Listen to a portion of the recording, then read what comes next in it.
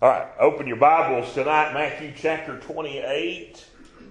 Matthew chapter number 28. We've been looking at our Lord's church and His churches and what He established, the promise of perpetuity, the fact that it is a local, autonomous bodies throughout time and throughout the earth and all over.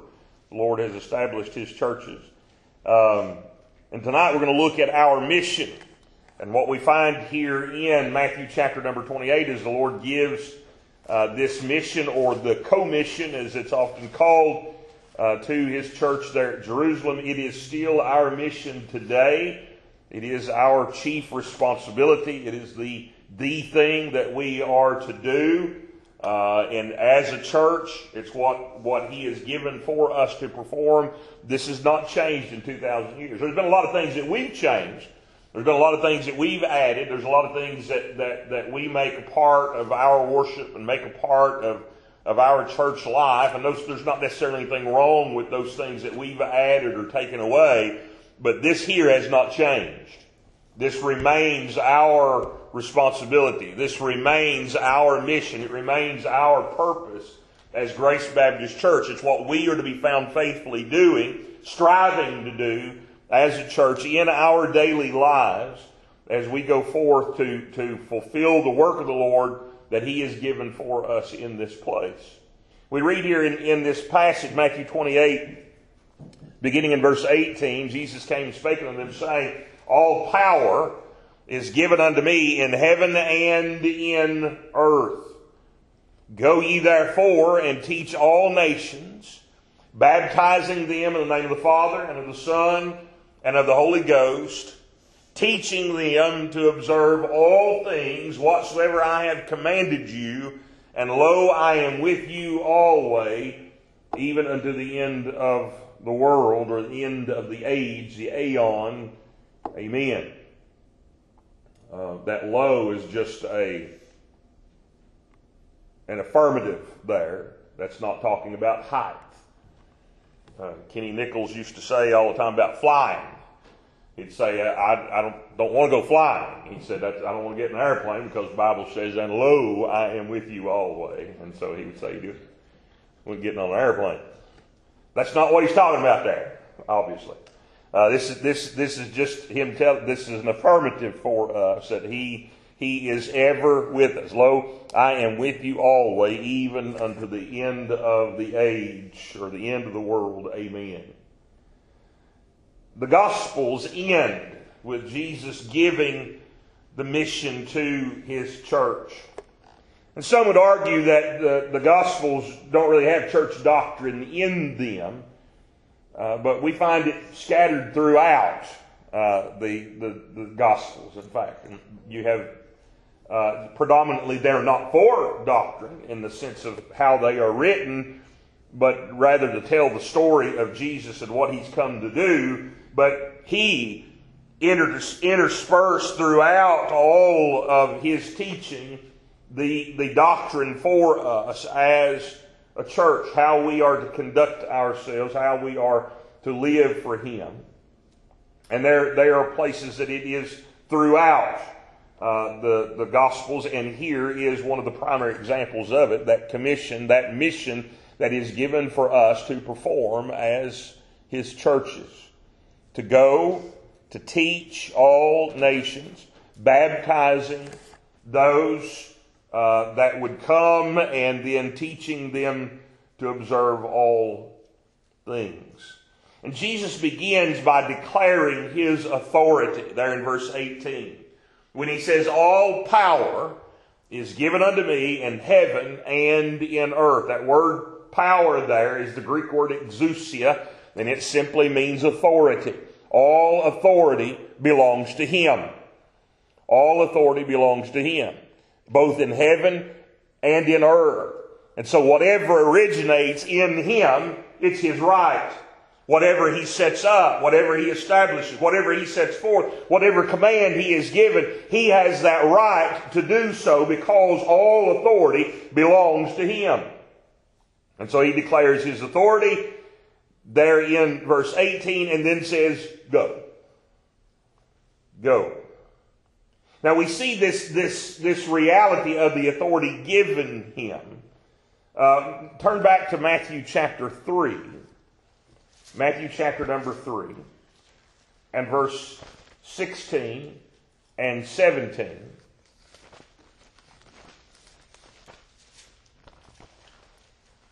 We see this accreditation of him by the Father. Matthew chapter 3, verse 16 and 17. He says, Jesus, when he was baptized, went up straightway out of the water, and lo, the heavens were opened unto him, and he saw the Spirit of God descending like a dove and lighting upon him. And lo, a voice from heaven saying, This is my beloved Son, in whom I am well pleased. On the Mount of Transfiguration, they hear the exact same words, except what is added there is, Hear ye him. And so this is a declaration from heaven of the authority of Christ Jesus to do the work that the Father had given him to do. And so he has this authority given him by God, by the Father, to go and do this work. It all belongs to him, is what he declares. Now, this authority, he says, after having declared that authority, he gives the mission here. Go ye therefore. Go ye therefore. I had someone tell me one time that because we believe in the sovereignty of God, in election, we know God has his people, we know he's going to save who he's going to save, we don't have to go, they say. We just wait for him to send the people to us. And there's no doubt God puts people in our path. As we go through our day, there's no doubt he puts people in our path that we have opportunity to witness to, that we strike up conversations with. And they're not always going to come to you and ask you a spiritual question and say, hey, tell me, what do you think about Christ? That's what we have to do. We have to go further in that conversation to speak to them concerning the gospel. But he does put people in our path.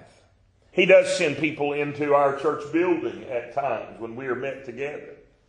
But just because he puts people in our path, just because he sends people into the church building, we still have the responsibility to go out. We still have the responsibility to go to those around us, to wherever we may find ourselves. We have the responsibility to go and declare Christ Jesus to them. His name needs to be on our lips at all times.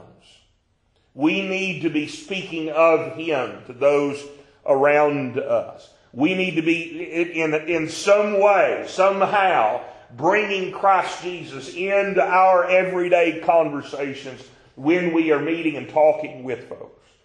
And there are times that I hate it when I do it, but there's reality where you feel, well, I need to talk to this person. I need to speak to them about it. Where you get busy, and you get, I do it all the time at work. It's where I'm hanging a light, and somebody, I need to talk to that guy about the Lord. And you'll get gone. Instead of me saying, hey. But I catch myself doing that all the time. I need to talk to them about the Lord today. I need to ask them about their salvation. I need to ask them, you get busy, you get working, you get doing, and you miss that opportunity. We have the responsibility. The name of Jesus needs to be on our lips at all times. We need to be speaking of our Lord to those around us. We need to be declaring him to those. We're not to wait on them to come to us, but we are to go to them. That is the responsibility that we have. I've noticed this week there's a meme on Facebook that 86%, I don't know how true it is, it's just the meme itself, but 86% of people that first come to church were invited by somebody to come. 86%. That's a high number of people just coming to church. We're not just inviting, though, to come to church. That's great. We need to invite them to come to church. We need to tell them about the Lord. We need to declare Jesus to them. We need to declare the gospel before them, you see. And so the command is, go ye, therefore. And notice the pronoun ye there, it applies to all of us. Not just a pastor, not just a Sunday school teacher. All of us. We all have that responsibility to go ye, therefore. It's what he has called us to. To be able to declare the gospel of Christ Jesus. Therefore, he says, go ye therefore. The reason we are to go is because Jesus is the one with the authority and he commanded go. Go ye therefore. Because he has all authority. Because it all belongs to him, he says, go. Go. Now, once we go, he says, teach all nations. Teach all nations. So who do we go to? All nations. I like how he put it in Mark. Preach the gospel to every creature. Every creature. Now the squirrel might not pay much attention to you. But declare Christ anyway. We cannot differentiate the who that we are to go to. And boy, don't we do that. Don't we do that? We don't like the idea that we might be judgy. We don't like to consider ourselves to be that way, but we do. We judge individuals all the time when it comes to this point here of relating to them the gospel of Christ. Because we see them, we see what they look like, we see how they dress, we see maybe we hear the words that's coming out of their mouth, we see their actions, we see how they interact with other people, and we immediately say, there's no reason we waste my time. No reason we waste my time. They wouldn't hear me and they may not. They may not. But that's not for me to decide. That's not for you to decide. There's a reason he words it like that in Mark. Preach it to every creature. Don't be making a judgment call based upon what we think that person might do, what we think they might hear, what we think how they might respond. We're simply to give to them the gospel of Christ. Declare Jesus to them. Now they may laugh at you, they may spit on you, they may call you names, they may go poking fun at you. They may do all sorts of things, but they also may listen. They also may say, hey, I'd like to hear more about this. We're not to differentiate. We are to preach the gospel to everyone we come in contact with. The name of Jesus needs to be on our lips. All times, it needs to be on our lips. Not because of their nationality, not because of their skin color, their creed, how many tattoos they've got on their face. None of that stuff matters. Declare the gospel of Christ.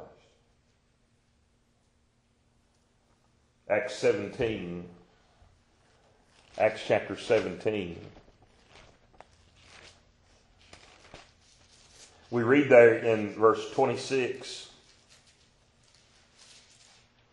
This is Paul, of course. Goes up on Mars Hill there, and the Epicureans and the Stoics are up there arguing about which God is better, whether their gods are better or whether their gods are better, and which one is more wise to follow after, and so on. And so they're up there arguing and talking about their particular gods that they really like. And there on Mars Hill, there were these idols to all the different gods.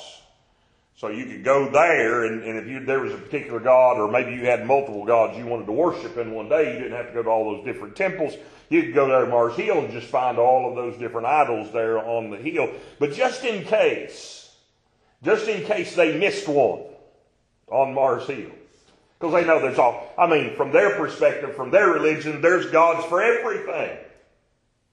And so just in case they missed one, or hadn't heard about one, or didn't know about one, they had an altar there to the unknown God.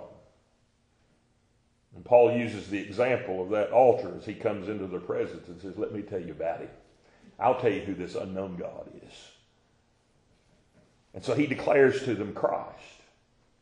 And he says there in verse 26, and hath made of one blood all nations of men, for to dwell on all the face of the earth, and hath determined the times before appointed and the bounds of their habitation. God is the one who made all of us. Doesn't matter what color skin we've got. Doesn't matter what nation we come from. Doesn't matter what creed we may be in. It doesn't matter how we may look outwardly. It doesn't matter what kind of clothes we're wearing. None of those things matter. God is the one who's made every single person. Now, Paul tells them that here in this passage. He says there, goes on saying verse 27, he says that they should seek the Lord, if haply they might feel after him and find him, though he be not far from every one of us. For in him we live and move and have our being, as certain also of your own poets have said, for we are also his offspring. For as much then as we are the offspring of God, we ought not to think that the Godhead is like unto gold or silver or stone, graven by art and man's device. In the times of this ignorance God winked at, but now commandeth all men everywhere to repent.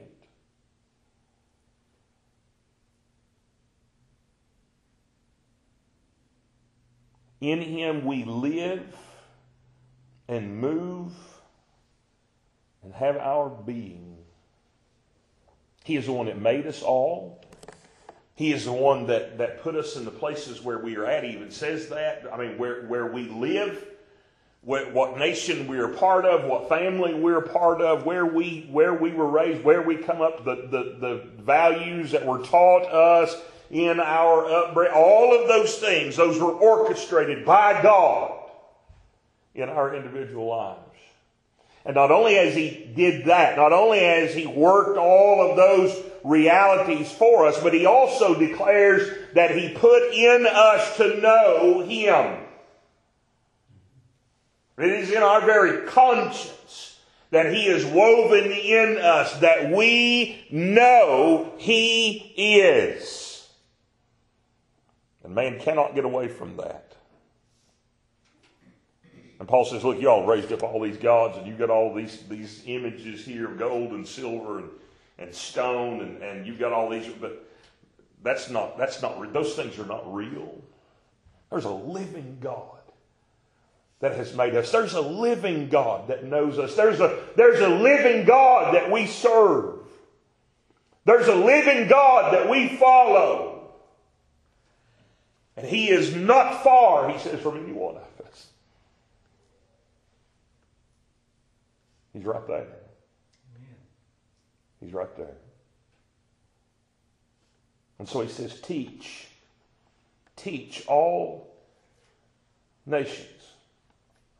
In Acts chapter 10, God calls Peter to go and speak and preach the gospel to Cornelius. And Cornelius was a Roman centurion. And Peter sent down to his house to go to him and preach to him the gospel. But in order to do that, the Lord gives Peter that vision of that sheet that's let down from heaven. And that sheet is full of all of these unclean animals. And the Spirit of God tells Peter, kill and eat. And Peter says, not so, Lord. I ain't going to do it. There's never been an unclean thing touch my lips before. I'm not going to do that. God said, Peter, what I have made clean, don't you call unclean. And then Cornelius, his servants are sent by him to go find Peter. And they show up, after Peter's had this vision from the Lord, they show up at Peter's door and said, hey, our master has sent us to you. God has told him that you need to come down and preach to him the gospel. And Peter said, I don't know about that. I'm going to have to pray about that. Peter gets up the next day. He goes down. He comes to the house of Cornelius. He preaches to Cornelius the gospel of Christ Jesus. Cornelius and all of his household are saved. And Peter says there in verse number 30 that he perceives, he understands now that God is no respecter of person. In other words, it don't matter where you come from. If you're one of his, he's going to bring his gospel to you. Amen. If you're one of his, he's got you. He's got you. And he's not going to let go. And so we're to go. We're to go to all nations. Even though, as in Peter's case there, I don't know about that. Go down to that Roman's house and preach to him the gospel? Or are you sure, Lord? God is no respecter of persons. I said verse 38, verse 34, actually, of Acts chapter 10. So what do we teach them? Go and teach all nations. What do we teach them? This is the first teach of two. 2 times he says to teach them. This first teach, we find just what it is we are to teach by hearing what the disciples spoke first. What was it that they taught? What was it that they did when they went out? They are our example that we are to look to. When they went forth to teach all nations, what was it that they said? Go to Acts chapter 2. We find the first example of this here in this passage as Peter preaches this message on the day of Pentecost. And this is after they are empowered by the Spirit of God that day. And they are gladly declaring these things to those around them. Notice verse 22 down through verse number 24 in the crux of Peter's message here, what he says. He says, ye men of Israel, hear these words. Jesus of Nazareth, a man approved of God among you by miracles and wonders and signs, which God did by him in the midst of you, as ye yourselves also know. Him being delivered by the determinate counsel and foreknowledge of God, ye have taken, and by wicked hands have crucified and slain. Whom God hath raised up, having loosed the pains of death, because it was not possible that he should be holden of it. So what is it that Peter preached to them? He preached to them the gospel. The death, burial, and resurrection of the Lord Jesus. And the fact, not only the death, burial, and resurrection of the Lord Jesus, but the fact that it was God's will for the death, burial, and resurrection of our Lord to bring to pass our salvation. God had approved of him by miracles and wonders and signs. God delivered him to this work, to this task, to that death by his determinate counsel and foreknowledge. And they had by wicked hands crucified and slain. So he preached to them the gospel, death, burial, and resurrection of the Lord Jesus. Notice Acts chapter 3. Acts chapter 3. Verse 19 and 20. Acts chapter 3, verse 19 and 20. The whole verse 12 on down through the end of the chapter there is Peter preaching his second message here. And he says there in verse 19, verse 20, repent ye therefore, and be converted, that your sins may be blotted out, when the times of refreshing shall come from the presence of the Lord, and he shall send Jesus Christ, which before was preached unto you. Repent. Repent and be converted, that your sins be blotted out. And so he declares to them the gospel again. Acts chapter 4, verses 1 and 2, and then verse 5 down through verse number 13 there particularly. Peter preaches again. Verse 11 and 12, notice those two verses there. He says, this is the stone. Well, let me back up to verse 10. Let me go back up there. See that. It says, be it known unto you all and to all the people of Israel that by the name of Jesus Christ of Nazareth, whom ye crucified, whom God raised from the dead, even by him doth this man stand here before you whole. This is the stone which was set at naught of you builders, which has become the head of the corner. Neither is there salvation in any other name under heaven given among men. Let me read that again. I left out a few words there. Neither is there salvation in any other, for there is none other name under heaven given among men whereby we must be saved. We must be saved. The Lord invites us to come to Him. We see that many times in the Scriptures. Come unto me, all you that labor and are heavy laden, and I will give you rest. He invites us to come. But He also commands us to come. Whereby we must be saved. We must be saved. It is only Christ. It is only in Him. And so the message declared again that it is Christ Jesus, His gospel. That's what we are to teach all nations. Acts chapter 8. Acts chapter number 8. Here we find Philip.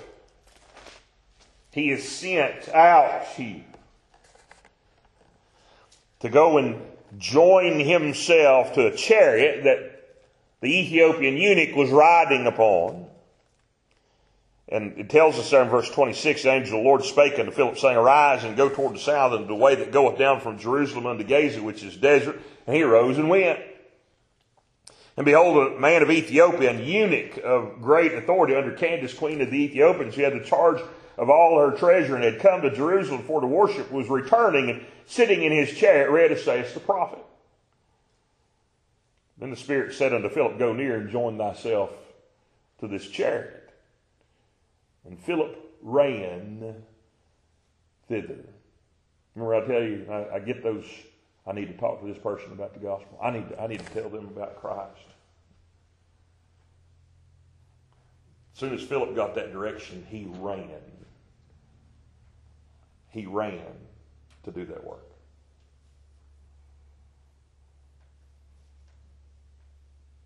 Philip ran thither to him, heard him read the prophet Isaiah, and said, understandest thou what thou readest? And he said, how can I, except some man should guide me?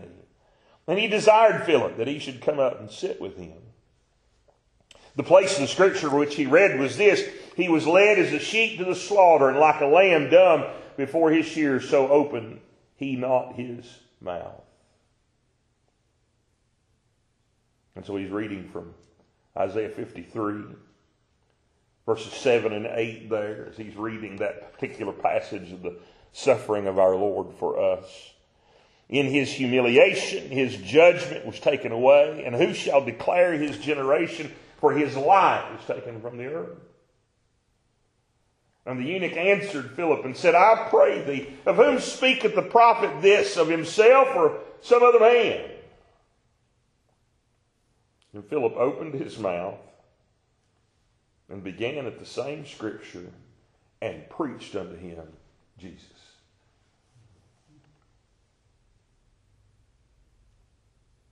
From Isaiah 53, he preached unto him Jesus. How could he do that? Because Jesus is the object of everything. All 66 books, every page, Jesus is the object of it all. He is the one that is declared. He is the one it is pointing to. He is the one that it is alluding to. It is always Christ that's being held up from Genesis to the Revelation. It is Christ. When he preached, started the same scripture, preached unto him, Jesus.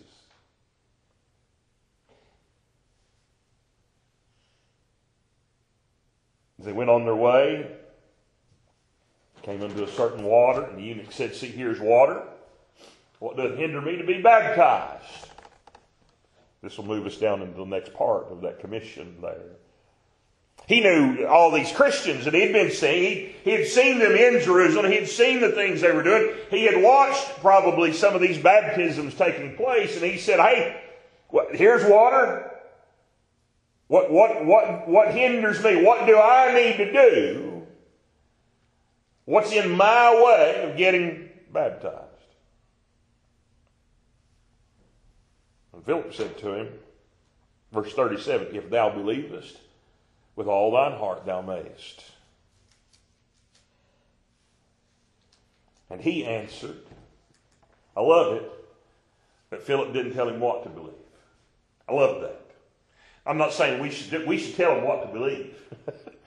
But I love it that Philip didn't say that. He simply said, "If thou believest with all thine heart thou mayest."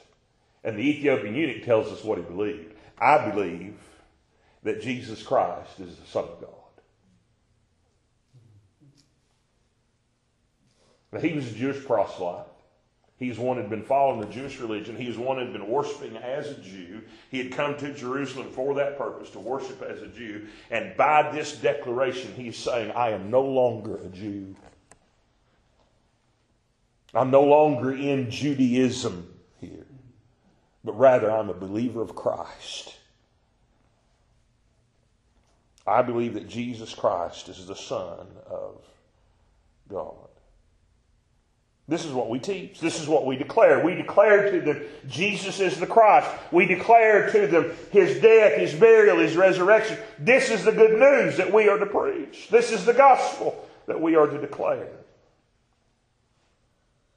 And those that believe it, those that hear it, those that believe this message that we declare, we baptize them. We baptize them. Now,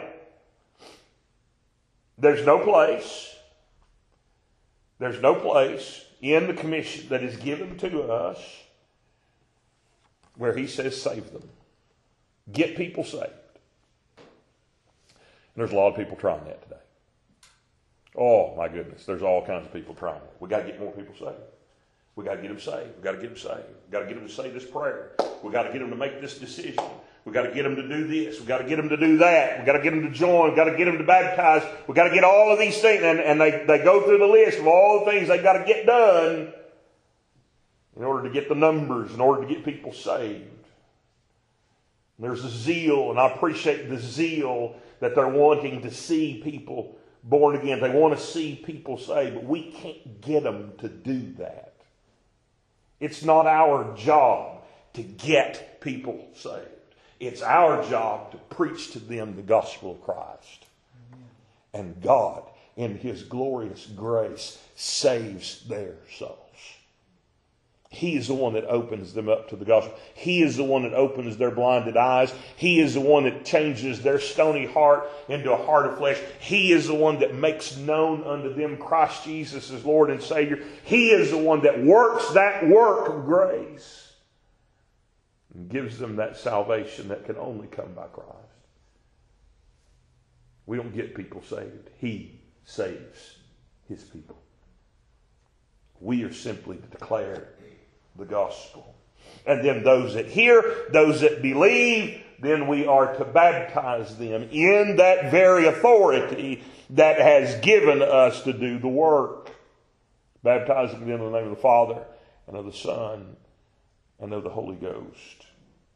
And we see that example in all those passages I just read to you in Acts chapter 2. They baptized them there. Acts chapter 8, of course, the Ethiopian eunuch was baptized there. Acts chapter 10, Peter baptized Cornelius' household there. Acts chapter 16, the Philippian jailer there. And Paul told him to believe, and he believed in all of his household, and he baptized them as well. We see that over and over and over again throughout the Scriptures, that is that first step of obedience of a child of God after salvation has taken place in their lives, to follow the Lord in scriptural baptism. Romans chapter 6 and verse 3 and 4, he says, "Know ye not that so many of us were baptized into Jesus Christ, were baptized into his death? Therefore we are buried with him by baptism into death, that like as Christ was raised up from the dead by the glory of the Father, even so we also should walk in newness of life." That's the very purpose of our baptism. It is to show not only our identification in Christ, but to show that we have died to self in being put under that water there, that we have died to this old flesh, that we have died to self, and now we are raised up just as Christ Jesus was raised up out of the grave. We are raised up out of that water to walk now in a newness of life, that we are no longer following self, that we're no longer following the dictates of our own hearts, that we're no longer following after our own will and our own desires, but rather now we are following after Christ. We are identifying ourselves with him, that he is now my master. I will follow him. Baptism is the answer of a clean conscience toward God. That we are made new in Christ Jesus our Lord. And in it, we see the death, burial, and resurrection of our Lord. Now, sprinkling don't show that. We'll get into that when we look at the ordinance of baptism. Sprinkling doesn't show that. Pouring doesn't show that. It is a dipping under. Because you don't bury somebody by kicking dust on them, right? You put them in the ground. You cover them completely over. And that baptism is an example of the burial of Christ Jesus, and raised again from that grave, that we are now walking in that newness of life. Those that are baptized are then graduated to the second teaching them to observe all things whatsoever I have commanded you. So who do we teach? We teach those that are baptized. Those who are brought into the church. Through that baptismal door, we continue to disciple them in the Word of God. We continue to teach them what God's Word declares. All things, he says, whatsoever I have commanded you. That's what we're to teach them.